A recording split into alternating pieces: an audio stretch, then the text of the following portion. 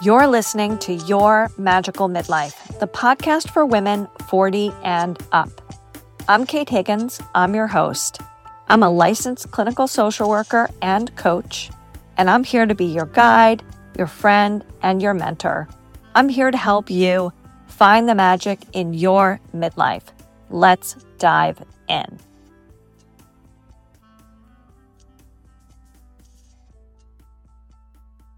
Hello and welcome back. I hope that you are having an amazing day. Thank you so much for listening to my show. Today, I am going to talk about giving yourself permission to enjoy your life. Now, why am I talking about that?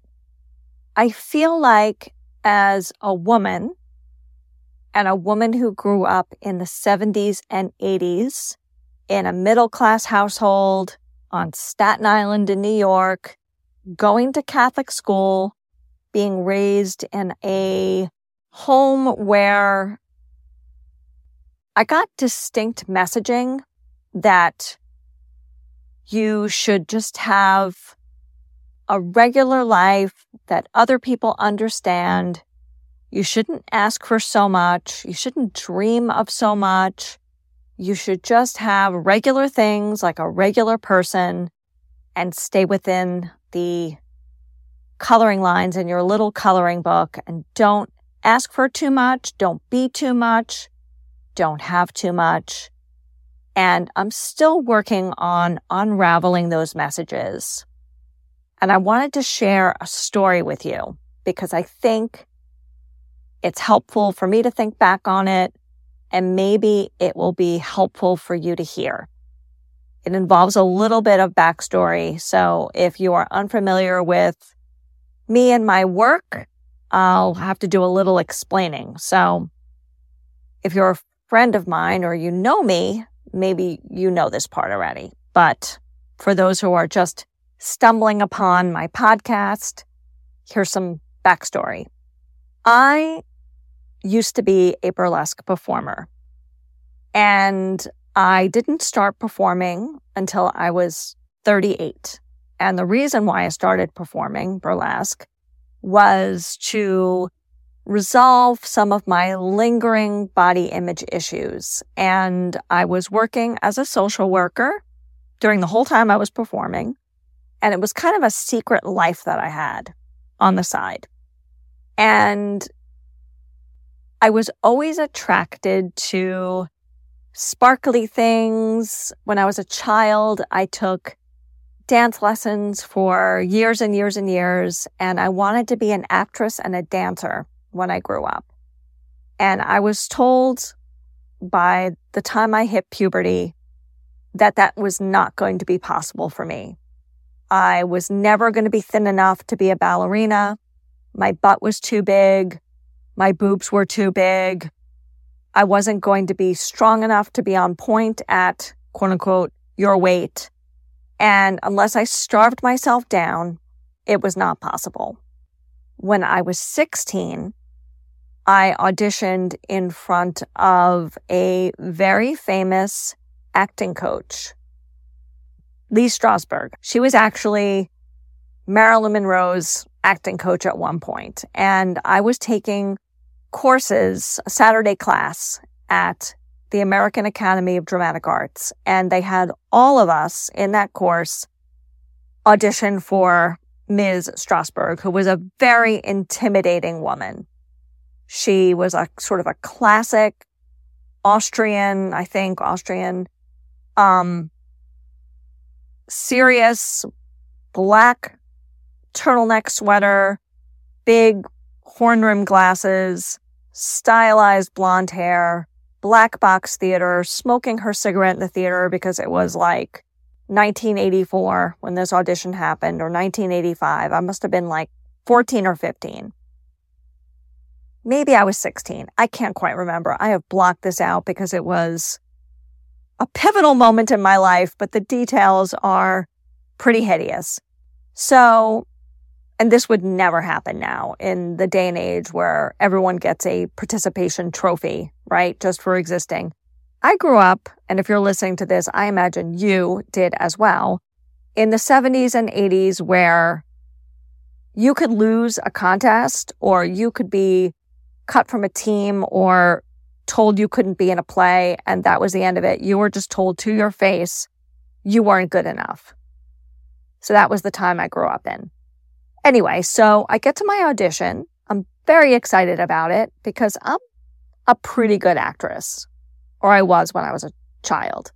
And I had a decent singing voice, which I definitely do not now. And I get to my audition, and I get through my audition, and Lee Strasberg looks me in the face and says to me in her Austrian accent, which I will not try to replicate, "I will take you on as a student under the following conditions. You need to lose 20 pounds. You need to get your nose fixed. And you need to get diction and voice lessons to eliminate your heavy regional accent." And my mother, when I came out and I was a little teary about the whole thing, I said, she'll take me, but I need to do X, Y, and Z. My mother, who was very pragmatic and very serious and had a very limited view of what was possible for herself and me and pretty much everybody else. She said to me, "Katie, we're not doing that. We're not doing that. I'm not paying for a nose job. You can just forget it, and you can be a school teacher, a nurse, a librarian. Ideally, what she really meant was stay at home on Staten Island, marry a firefighter or a cop or someone with a union job, and stay small, get a house with a white picket fence, have 3 children, and live a life that is expected and like everybody else that you see around you." And before I go on and talk further, I'm going to say that if you are a wife and a mother and you married a firefighter or a cop, and you're a teacher or a librarian or a nurse or anything like that, there's nothing wrong with that life. There's absolutely nothing wrong with that life. It just wasn't what I wanted. So fast forward. I tried intermittently to build a semblance of a life that other people understood off and on for my whole adulthood. And I went to social work school when I was 28 because I needed to do something with myself before I hit 30. That was a big pressure I put on myself. I couldn't just go in nightclubs like I was doing and drink and make out with cute boys and be a receptionist, which is how I spent most of my 20s. So I got my serious job. I got my degree. I was working at a hospital. And I still had that inkling that I just needed to sparkle a little bit. So I took a course at the New York School of Burlesque, and I started a semi-career in showbiz at 38, which led to performing at festivals, which led to being invited to perform at the Hawaii Burlesque Festival. Now, this was a big deal for me. I was so excited to be performing in Hawaii. But also, I felt an incredible wave of guilt. How dare I perform so far away from my little home base in Brooklyn? How dare I spend the money to get myself all the way to Hawaii? Because when you perform at a burlesque festival, you get a honorarium. You get like a little bit of money. You get like $50. But that certainly isn't going to cover airfare, hotel, and food. Unless you're the headliner, they're not paying you more than maybe $100. I think I got a check for $50 after I got home from the amazing Hawaii Burlesque Festival. But that's besides the point. That's not why you're performing. You're performing because you want to perform in Hawaii, right? So anyway, I made a pit stop in LA, and I performed at a lovely show there. And I saw my friend Kit, and then I got to the airport. Now, I'm going to confess something about myself that's going to make me sound pretty dumb, okay? And I want to remind you before I confess this, that I do in fact have a classical education. I went to Catholic school. I'm relatively smart, and I have a master's degree. However, geography was not something I had a firm grasp of when I got to the airport. And so embarrassing. Maybe I shouldn't even say this in my podcast, but I'm going to. I'm going to admit it. I'm going to just admit it. I didn't know how far away Hawaii was. When I got to the airport, I was surprised that it was like a 6-hour plane ride off the coast of Los Angeles. And I said to the stewardess, and she laughed when I said this, I said, if it's so far away, why is it part of America? Like, do I sound like the dumbest girl in the Mean Girl lineup? Probably, right? Okay, so I didn't know. And also, I was cheap. I was cheap because I didn't know that Hawaii was so far away, and I didn't realize that it may very well be a once-in-a-lifetime adventure. So I booked myself like a cheapo hotel in Honolulu, which is where the festival was. And I was also already incredibly racked with guilt that I was being invited to perform in Hawaii, and that I took that opportunity because a couple of bad things had happened that year to people I love very, very much. My boyfriend was laid off from his job right after his mother died, and he was living in a studio apartment in Queens in a basement. So that was that. There was already that. And then the same year, around the same time, my mom was diagnosed with kidney failure. And I just had so much guilt of making this trip to paradise by myself.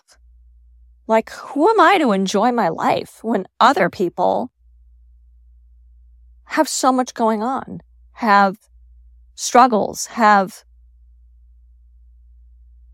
things that are so serious? Like, they can't go to Hawaii and swim in the Pacific Ocean. They can't afford it. They can't enjoy themselves. Like, how dare I pack my rhinestone encrusted costume in my bag and fly to Hawaii? How dare I? So I had so much conflict, so much internal conflict about my trip to Hawaii. So much guilt that I booked myself in, like, I can't even remember the name of the hotel, but it was the equivalent of like a Red Roof Inn in Honolulu. It was the cheapest hotel I could find.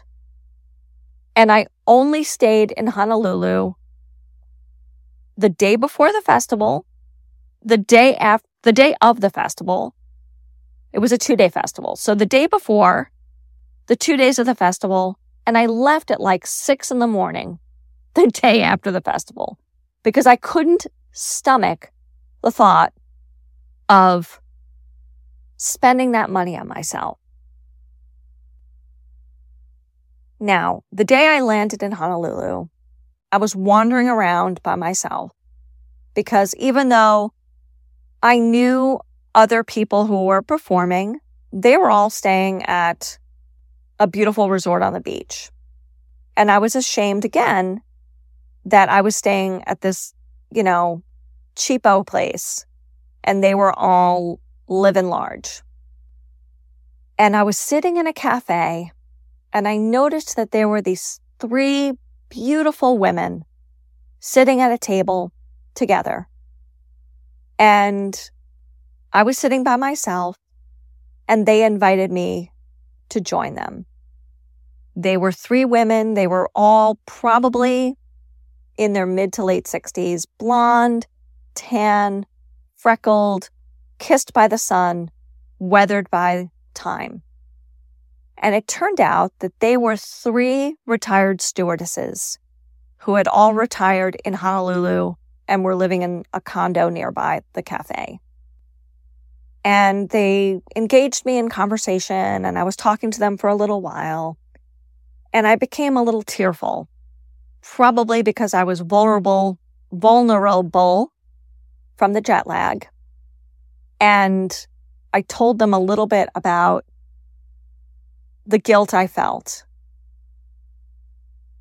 at being in Honolulu and having spent this money on myself. And I told them about my mother and my boyfriend and all the other people I knew and loved who couldn't afford to go to Hawaii. And they were lovely, and they were compassionate, and they were kind. And I excused myself to pull myself together in the ladies' room. And when I came back, they were gone.